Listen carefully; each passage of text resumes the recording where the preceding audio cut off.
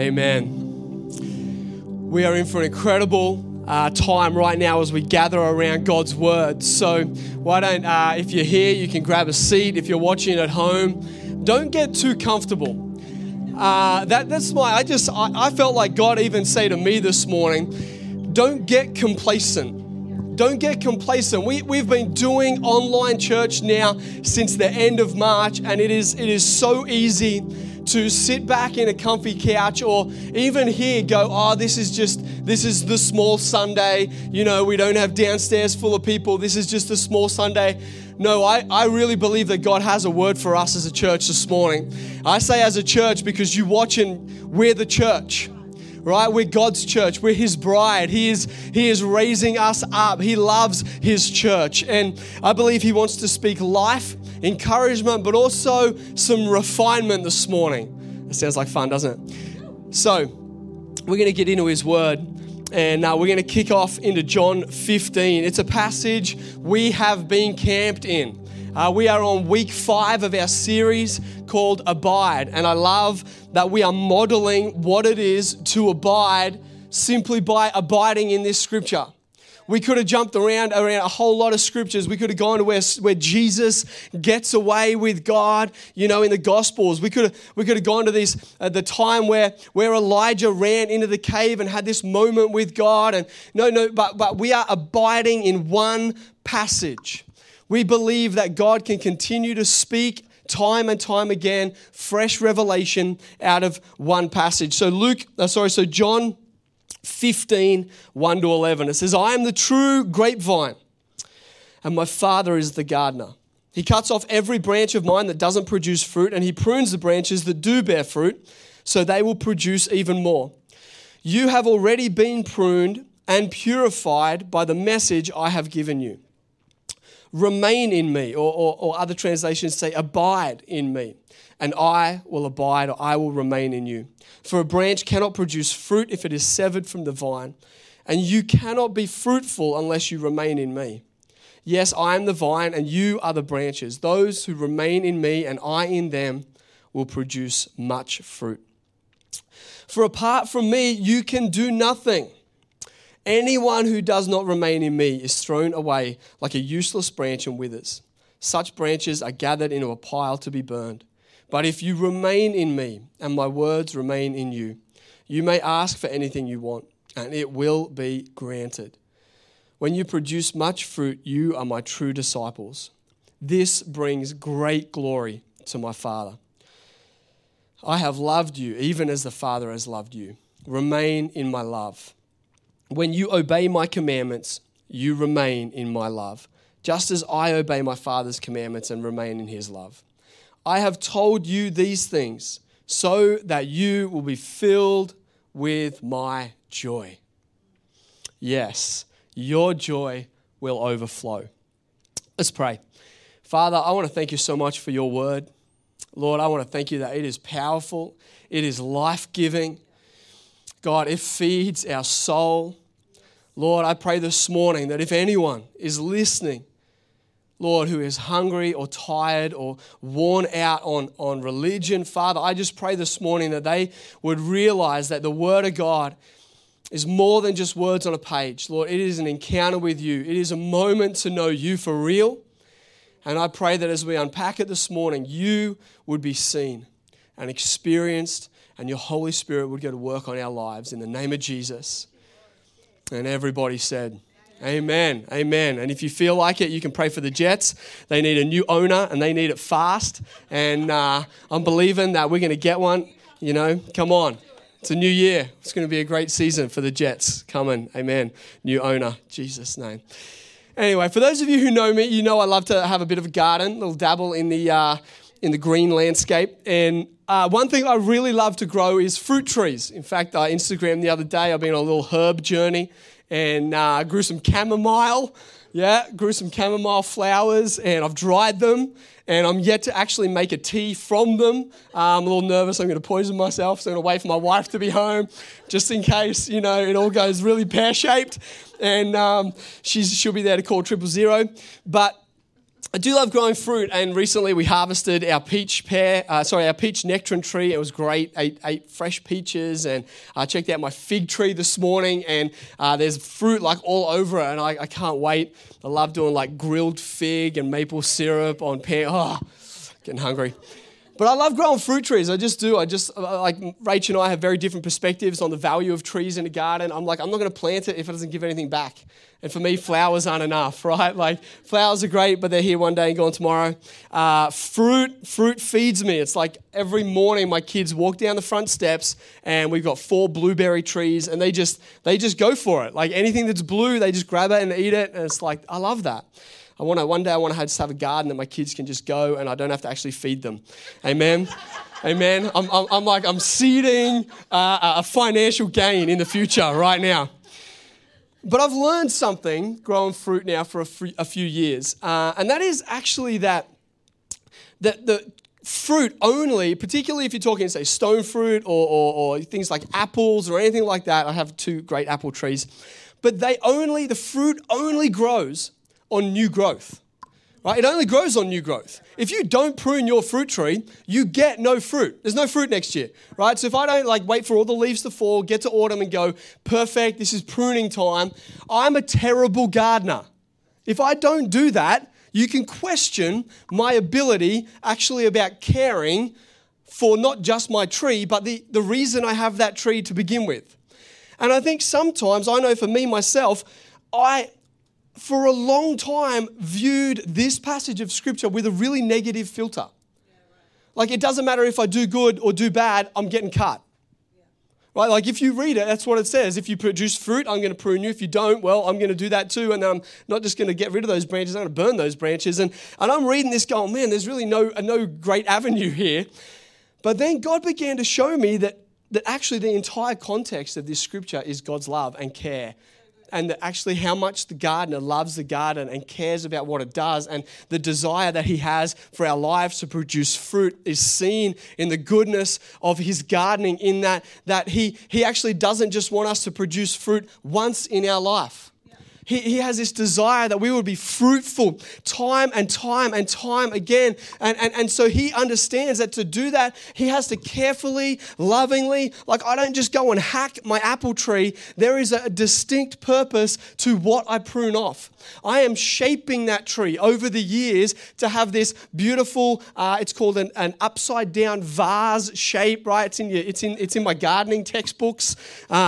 Yes, I have those. But you know, I go to my pruning with a desire and a care to get the best out of this tree. And we have got to understand there's a reason Jesus finishes this discussion by saying, I tell you all of this. Why? What's the purpose of Jesus unpacking this with his disciples? Fear? No. Joy. Joy. I suddenly get this joy because I know God is going to enable me to produce fruit time and time again in my life. God's going to do that. I don't have to be worried and concerned about my capacity to produce fruit. I have to trust God that he's going to be a good gardener. And when I trust that he's going to be a good gardener, part of that is that there'll be areas in my life where he's like, you know what, that was so fruitful, but it's time for that to go because I need new growth to form in that place so you can go and produce fruit all over again. And not just fruit, but more fruit and then much fruit. And there's an increase in my fruit because God's about increase in our life. He's about revealing himself more and more through our lives. And the only way he can do that is if he operates with love and care of a good gardener. And I'm telling you, we've got to understand this passage is about joy. This is an incredible passage of Scripture. This shouldn't be looked at with like, oh, gee, I don't really want to go through that process. No, God, come on. I trust you're going to do it in a way that doesn't hurt. I trust you're going to do it in a way that shows that you love me and you're for me. So bring it on. Anyway, this is just my little journey with that passage over the last few years. I now see it in a far more positive context. But there's something else that I've kind of learned on my gardening journey, and that is that the really good gardeners have really good tools, right? When I was a uni student, and I couldn't, come on, a uni student, you'll understand this, I couldn't afford good tools. Like I was buying the Bunnings brand cheapest level. Like there was a pair of Cicateers and it's like they're like $99 and there's a pair of Cicateers that are like $4.95 and I'm like, there is no way there is a functional difference between those two tools. I am getting the $4.95 and can I tell you the $4.95 might have done a job like once, but they rusted, they went blunt, they fell apart. A good gardener has good tools.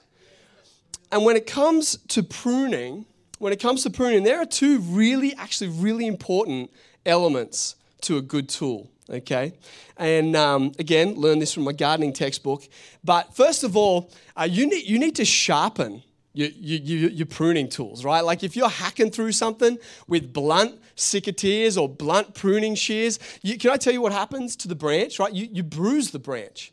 You like kind of crush it. You don't snip it clean and fast. You crush it and you bruise it and you get like this half cut and you kind of try to snap it off and you tear the bark all the way down the branch that you want remaining and it's like damaging it. Right? I've done that to so many trees in my learning journey. And then the second thing I realized is that you need clean tools. Right?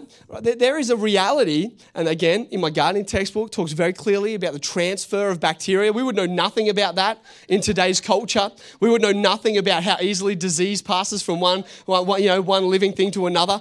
That's completely foreign to us. But the truth is that if you're pruning like a sick and diseased tree, and then you go and cut a healthy living tree with the same Cicateers, what happens is you can actually transfer the disease across. Right? If you're coughing in coals without a face mask, I won't go there. But the reality is that a good gardener has clean tools, right? Because he cares about the cut that occurs on this fruit tree. He doesn't want it to get all sick. He doesn't want that tree to get sick and diseased. No. He wants to keep it clean and pure. And I love that as we read that passage, we pick up on elements of this, right? Like we have already been cleaned. We've already been pruned, cleansed by the words that I have. There is a reality that what God does as He prunes us is that His pruning tool is a cleansing tool, right? And you may see where we're going with this, but if I use Cicateers, what does God use? What does God use to do His pruning? Well, it's laid out for us in Hebrews, right? Hebrews chapter 4, verse 12 says, "For the word of God is alive and powerful. It is sharper than the sharpest two-edged sword, cutting between soul and spirit, between joint and marrow. It exposes our innermost thoughts and desires." If you want to know what God uses in His process of pruning us for more fruit, it's His word. It's His word, and it is a great tool. Why is it a great tool? Because it is sharp. It is sharper than any two-edged sword. But not only that, it is pure. The Word of God is pure and clean. God has the greatest pruning tool in the history of gardeners. Clean and sharp. And He uses it in His pruning process so that we would produce the fruit of His kingdom. The fruit of the Spirit. The fruit of productivity. We've spent a bit of time talking about fruit in this series, and the truth is that when we look at fruit, there is a both and understanding of fruit. Fruit is not just one thing, fruit is many things, but there is some distinct elements of fruit that we've looked at, right? Fruit is producing the fruit of the Spirit in our life, that there would be more peace in our life. Who needs that, right? When my parents with children, who needs more patience? Amen, right? You can pray for me. 3 young children. I need patience on a 45-degree day when they're all inside. But there's a fruit of productivity. Who knows that God did not give us a purpose to sit back and do nothing with our lives? Right? Paul in the New Testament talks very clearly, like, let's not be idle. Let's work hard with our hands. Let's demonstrate that the kingdom of God is true and real in us in the way we approach our everyday life. There is a fruit of productivity, but there is also the fruit of the power of the Spirit, right? There is the releasing of His gifts. There is the power of prophecy. That's a fruit in our life.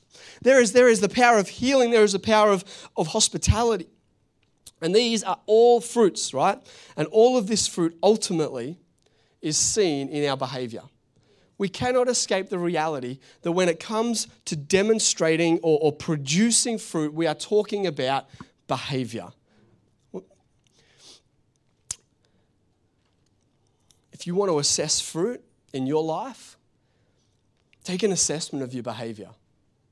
I know when I go lay down at night, start trawling through my day. It's not an incredibly healthy habit. I'm willing to admit that. And you start being like, oh man, wish I was more patient with the kids there, or oh, I wish I had some more self-control in that moment when that person cut me off on my way into the office to be a great pastor. And we assess, right? We assess our behavior because that's our fruit. Whether it's the fruit of the Spirit, it's still seen through our behavior. Whether it's the fruit of productivity, it's still seen through our behavior. And I want to tell you something, because we can get so kind of worked up about particularly the fruit of the gifts of the Spirit, right? And we can be like, well, does that mean I've got to go around like healing everybody? Well, if you've got the gift of healing, go for it. Right? But not everybody has the same gifts, and that's okay. Paul tells us we should eagerly seek the gifts of the Spirit, absolutely.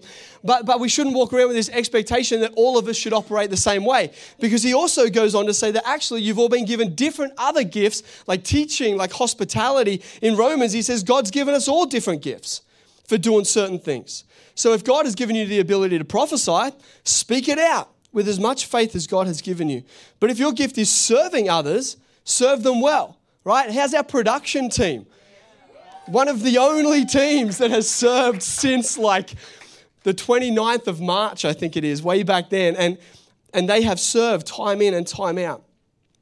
If you are a teacher, teach well. If your gift is to encourage others, be encouraging. If it is to give generously, give generously. If God has given you leadership ability, take the responsibility seriously. If you have a gift for showing kindness to others, do it gladly. Yeah, God spoke to me before I was coming up here. It wasn't even in my notes, but he's like, you know what is one of the expressions of incredible fruit? This is the story of the boy that just bought the two fish and the rolls. He just bought what he had. And sometimes we can be like, well, I don't have their gifts, so what does fruit look like in my life? You know, definitely no one else has that tone in their mind, right? That's like my self-tone. Yeah. But what about what God has given you? What about the seed that God has planted in you? You know, so much of the journey of producing fruit is understanding how uniquely God has designed each of us to express the full picture of the kingdom of God. But when it comes to behavior, we know that our behavior is preceded by something, right? It is preceded by our belief. And Pastor Keith taught on that for weeks. It's become a maxim of our church, right? That we have this understanding that what we believe actually ultimately determines our behavior, right? Like if I believe it's going to rain, I'm going to take an umbrella. My behavior of picking up the umbrella, or my behavior of going to the closet and getting my raincoat is based on what I believe is going to happen when I walk outside the doors, right? So if I believe someone doesn't like me, I'm going to pull back from relationship with that person, or I'm going to hold that person at arm's distance, so I'm going to disconnect myself, so my behavior toward that person is ultimately a result of what I believe about something about that person, right? So I believe that my retail job is just temporary. So how I act in that space doesn't matter, right? Because I don't actually understand that it's as much a part of my calling as every stage of my life. And so what I don't do is I don't bring my best, and so I don't bring excellence into the retail space, and I don't work as if the kingdom of God is actually on display in me in every setting and space of my life, right? Because I just believe it's temporary. It's just a spot on a journey. Or I don't believe that I believe my parents are they're just being harsh because I don't value the wisdom that they're trying to plant in my life. And so I don't listen to them, and I don't take on board what they're trying to say as they try to shape me.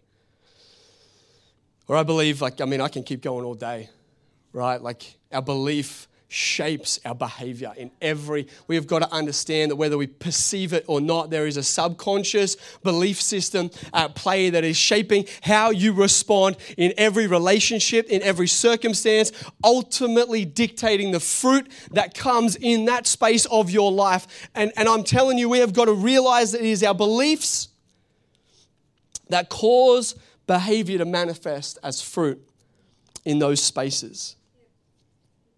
And I don't know how often we ask ourselves this, but what happens if that belief isn't true?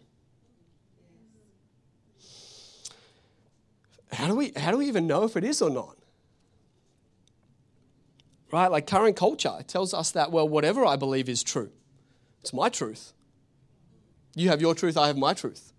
So even if they're different, I'm not wrong. So now I'm running out of ways of working out if what I perceive to be true and what I believe to be true is actually true. And so now we're raising a generation that is just responding in every circumstance and situation of their life based on the first thought that runs through their mind. Because they've been told that without doubt and without challenge at all, that first thought is true. That's your truth.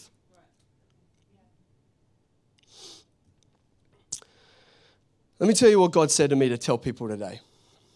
I got this so clearly. God, our good gardener, uses his word as cicateers to prune our lives so that we produce more behavioral fruit. But he doesn't prune our behavior because he knows that if there is to be new growth, it has to come from our beliefs. And so he uses his word to prune, to cut between soul and spirit, between joint and marrow, to expose our innermost thoughts and desires. He prunes our thoughts. He prunes our perspectives. He prunes our beliefs about situations, about people, right? Romans 12:2 says, don't copy the behavior and customs of this world. Copying those customs comes from believing that they are the right way to approach life. But let God transform you into a new person by changing the way you think, by changing the way you perceive, to changing what you believe about a certain situation or a certain person or a certain context of your life. Then you will learn. Then you will perceive. Then you will believe. Then you will understand. Then you will know God's will for you, which is good and pleasing and perfect. And I would like to add on the end of that, or Paul did an incredible job, I would like to add, and then we'll produce fruit, the fruit of his kingdom. His pruning is never about behavior modification. And this is where we go so wrong sometimes as Christians, because we hear a word that we read in Scripture that I shouldn't do that, or I shouldn't do this, or I should love my enemy. And we go, you know what, God, I can't do that, but I know I should do that. And so we try to modify our behavior. We try and we strive and we exhaust ourselves trying to change something without ever allowing his Holy Spirit to go to work changing our belief about it to begin with. And we go through years sometimes of feeling like we're stuck in the same behavior that we have been trying to change, when it's never about behavior modification. He's about transformation. He's about new growth. Not trying to pretend that branch that's a peach tree isn't a peach tree. No, he's about a whole new tree, right? He's about the fact that we're a new creation. He's not trying to force a bad tree to produce good fruit. No, in fact, he says a good tree will produce good fruit. We're a new creation grafted into the true and good vine, and so can produce good fruit, but only if we allow the Word of God to challenge and transform and prune our beliefs. Can I tell you that this is why abiding is key? Because belief transformation doesn't happen in a moment. It doesn't happen just because I glance at something in Scripture and go, I don't, that doesn't line up with what I believe. It happens because we stay in it. It happens when we stay with the Word of God and the God of the Word. It happens when we remain with him and allow him to do the transformation that he promises that he will do. But when was the last time that you actually abided in his Word with him, allowing him to reveal to you an aspect of your belief system that isn't in line with his Word? When was the last time you allowed the Holy Spirit through the Word of God to challenge your perspective on someone? Or maybe on what you think your purpose is in this life? Or maybe just actually on life itself? The truth is, we don't get to pass opinion on the Word of God. We don't get to read the Word of God and say, no, I don't believe that that's true. But sometimes we do that subconsciously because we don't like what it says. You see, the truth is that the Word of God reads us way more than we read it. if you open yourself up to the Holy Spirit, He is going to read you like a book. He reads us, it prunes us. We don't prune it by our cultural perspective or ideals. We don't get to bring our current culture and what it defines things as and bring it into the Word of God and somehow reinterpret and reshape it. No. No, we come to the Word of God believing that it is trying to articulate to us the truth. We don't get to read something and respond with, no, I don't believe that. We can say, geez, God, that's really challenging. Right? Like we can't say, God, I don't really understand what that looks like in today's current culture and context. God, I know this was written a long time ago, but I believe that the people that wrote it back then were writing into a context inspired by the Spirit, and that has application in today's world through me. I don't understand it, but we cannot say it is wrong. It is truth. And if you are looking for a way to work out whether what you believe about someone or something is true or not, this is the gauge that we have been given by God. In fact, I would encourage you to question it. I would encourage you to sit in tension with it. I would encourage you to explore it. If there's something in here that you're like, oh, wow, that is really tough, like love your enemy. God, what do you mean? Like, how do you do that? I firmly believe that it is in the engagement with the Word of God that we allow the Holy Spirit to do the transformation work. You see, Pastor Keith says this. He says, God will always offend your mind first. And so many of us stop at that point. We stop at the point where the Word of God confronts a belief system that we have about somebody or something, and we don't allow it to prune us, trusting that as God is doing that, He is enabling an opportunity for new growth and therefore new fruit.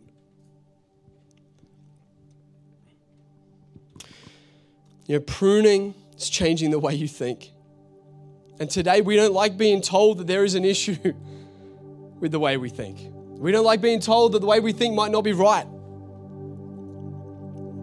But actually, that's exactly what the kingdom of God is about. There is a way that is the right way to view people, to view this world, to view our purpose, to view our reason for being.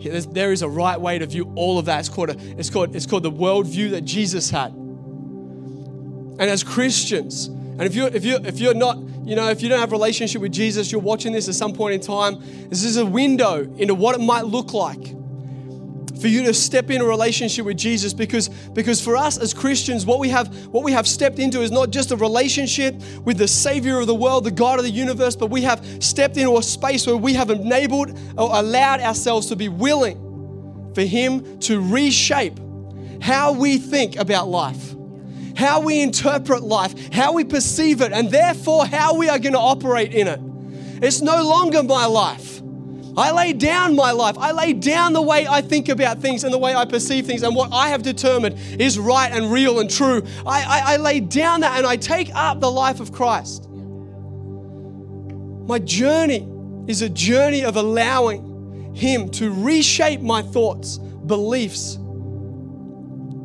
to match up with His. And every time we allow Him to challenge and to cut and expose our innermost thoughts so that new growth can emerge. We're enabling more of the kingdom of God to be manifest in our lives. And you know what? That's what it's all about. That is what it's all about. That the kingdom of God would be seen through us here on earth as it is in heaven. That's it. That's our purpose. I am here that the kingdom of God might be seen. Whether it's from this platform or in my lounge room, in my family, or in your workplace, at your school, at your job, you are there not so much to make money, not so much to build a great relational life, not so much to achieve. No. You are there that the kingdom of God might be seen, that it might be experienced, that through you people would know and perceive and experience that God is real and He loves them and is for them. You know, the beautiful thing is that we don't have to transform ourselves That is the work of the Holy Spirit in us. Our role in this is simply to come into agreement, to simply allow the Word of God to come to us and go, you know what? You need to change how you think about that. You need to change how you perceive that person. And you know what you need to do in that moment? Go, okay, God, I need you to help me. I need you to transform me. I don't think like that. I think different to that. I think things are different. I think this, and engage in dialogue and engage in relationship with Jesus and allow Him to change you slowly over time to view things more like Him. I felt very strongly that God gave me two really clear areas to speak into this morning in people's lives. Number one, some of you are watching right now and you're in a relationship that is no longer fruitful. Whatever fruit you got from that when you entered that relationship, it's not there anymore. And you have allowed your beliefs about the person to creep in, and God wants to correct them. God wants to show you a different way to perceive them, their behavior, their attitude, what's going on right now in that relationship. He wants to, if you allow Him through His Word to shift, to come and to prune, because He wants to bring new life into that relationship. He wants to bring new life and new fruit. And I'm telling you, if you will allow Him to shift and adjust how you perceive things within that relationship, you are going to go from a place where there used to be fruit to there now being more fruit. But you have got to go through this process. You've got to get with Him and allow Him to begin to shift and change the way you think. He's going to bring scriptures to mind. You're going to open up the Word of God and you're going to begin to land on things to talk about love, or talk about approach, or talk about serving in that relationship, and it's going to shift the way that you have been perceiving things within that space. And second thing is related to a workplace that equally has lost its fruitfulness. You go into work and you're bored. There's no life left in that workplace for you. And the reality is that you feel like you have lost your purpose. You see, you used that workplace used to be your reason. It used to be like, I'm doing this and this is what it's all about. But God wants to trim back your perception of the workplace from a worldly purpose perspective, which is all about achievement and finance and accolades and getting seen and notoriety in that space and that place. And He wants to adjust you to see that you have been placed there to extend His kingdom. So no matter what happens in that workplace, you have a purpose from God in that space. And I see that as you allow God to shift and adjust that perspective, what's going to happen is you're going to realize every day that you go to work that there's reason, that there's purpose, and there's going to be life, new growth, and fruit coming out of your life in that workplace. I see you bringing the fruit of the Spirit into that place. I see you bringing joy and hope into that place. You didn't realize that was what you were there for, but that's exactly what you're there for. You're there to bring the kingdom of God into that place for those people. And He's just pruning right now so that there can be more fruit for you in that place. But I mentioned earlier that, this is in the context of those of us that have grasped the hold of a relationship with Jesus. At some point in our lives, we realized that Jesus was God's Son. He came to earth, and when He died on a cross and rose again, what He did in that moment was He paid the price for us. You see, sin, the things we do in our lives that God says in His Word are wrong, there's a separation that occurs between us and God. But when Jesus died on the cross and rose again, He paid for that separation. And now, when we accept who He is and what He did, it's like the door is thrown wide open for us to have a relationship with Jesus and with God in heaven. And maybe you've been listening this morning and you're seeking purpose. You're like, there's got to be more to life. I want to tell you that the Word of God says there absolutely is. It's found in having a relationship with the one who created this world and created you. And it begins right now as you take a moment to accept and believe in your heart. It starts with belief. I believe the Holy Spirit is stirring in you right now to make a decision. You used to think God was weird or maybe not even real, but you feel something stirring in you to be like, oh my goodness, maybe He is real. Maybe something about what we're talking about this morning, you just feel like, I never thought it was real, but maybe it's real. I want to encourage you right now to make a decision in your heart to believe You may not understand everything, but you're going to make a decision to believe that Jesus is who he said he is and that he died on a cross for you. And he rose again, and when he did that, that door was thrown wide open.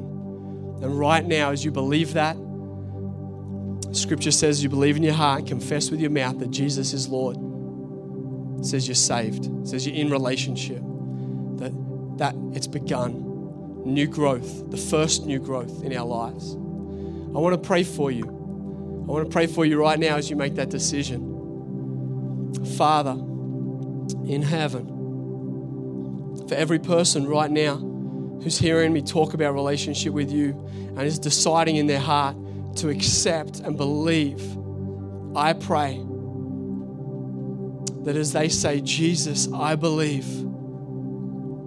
Jesus, I confess there's things in my world that don't align with you, but I receive your forgiveness. As they confess and believe right now, I believe that you're coming in and you're wiping away, you're forgiving, and you are accepting them with open arms in a relationship with you.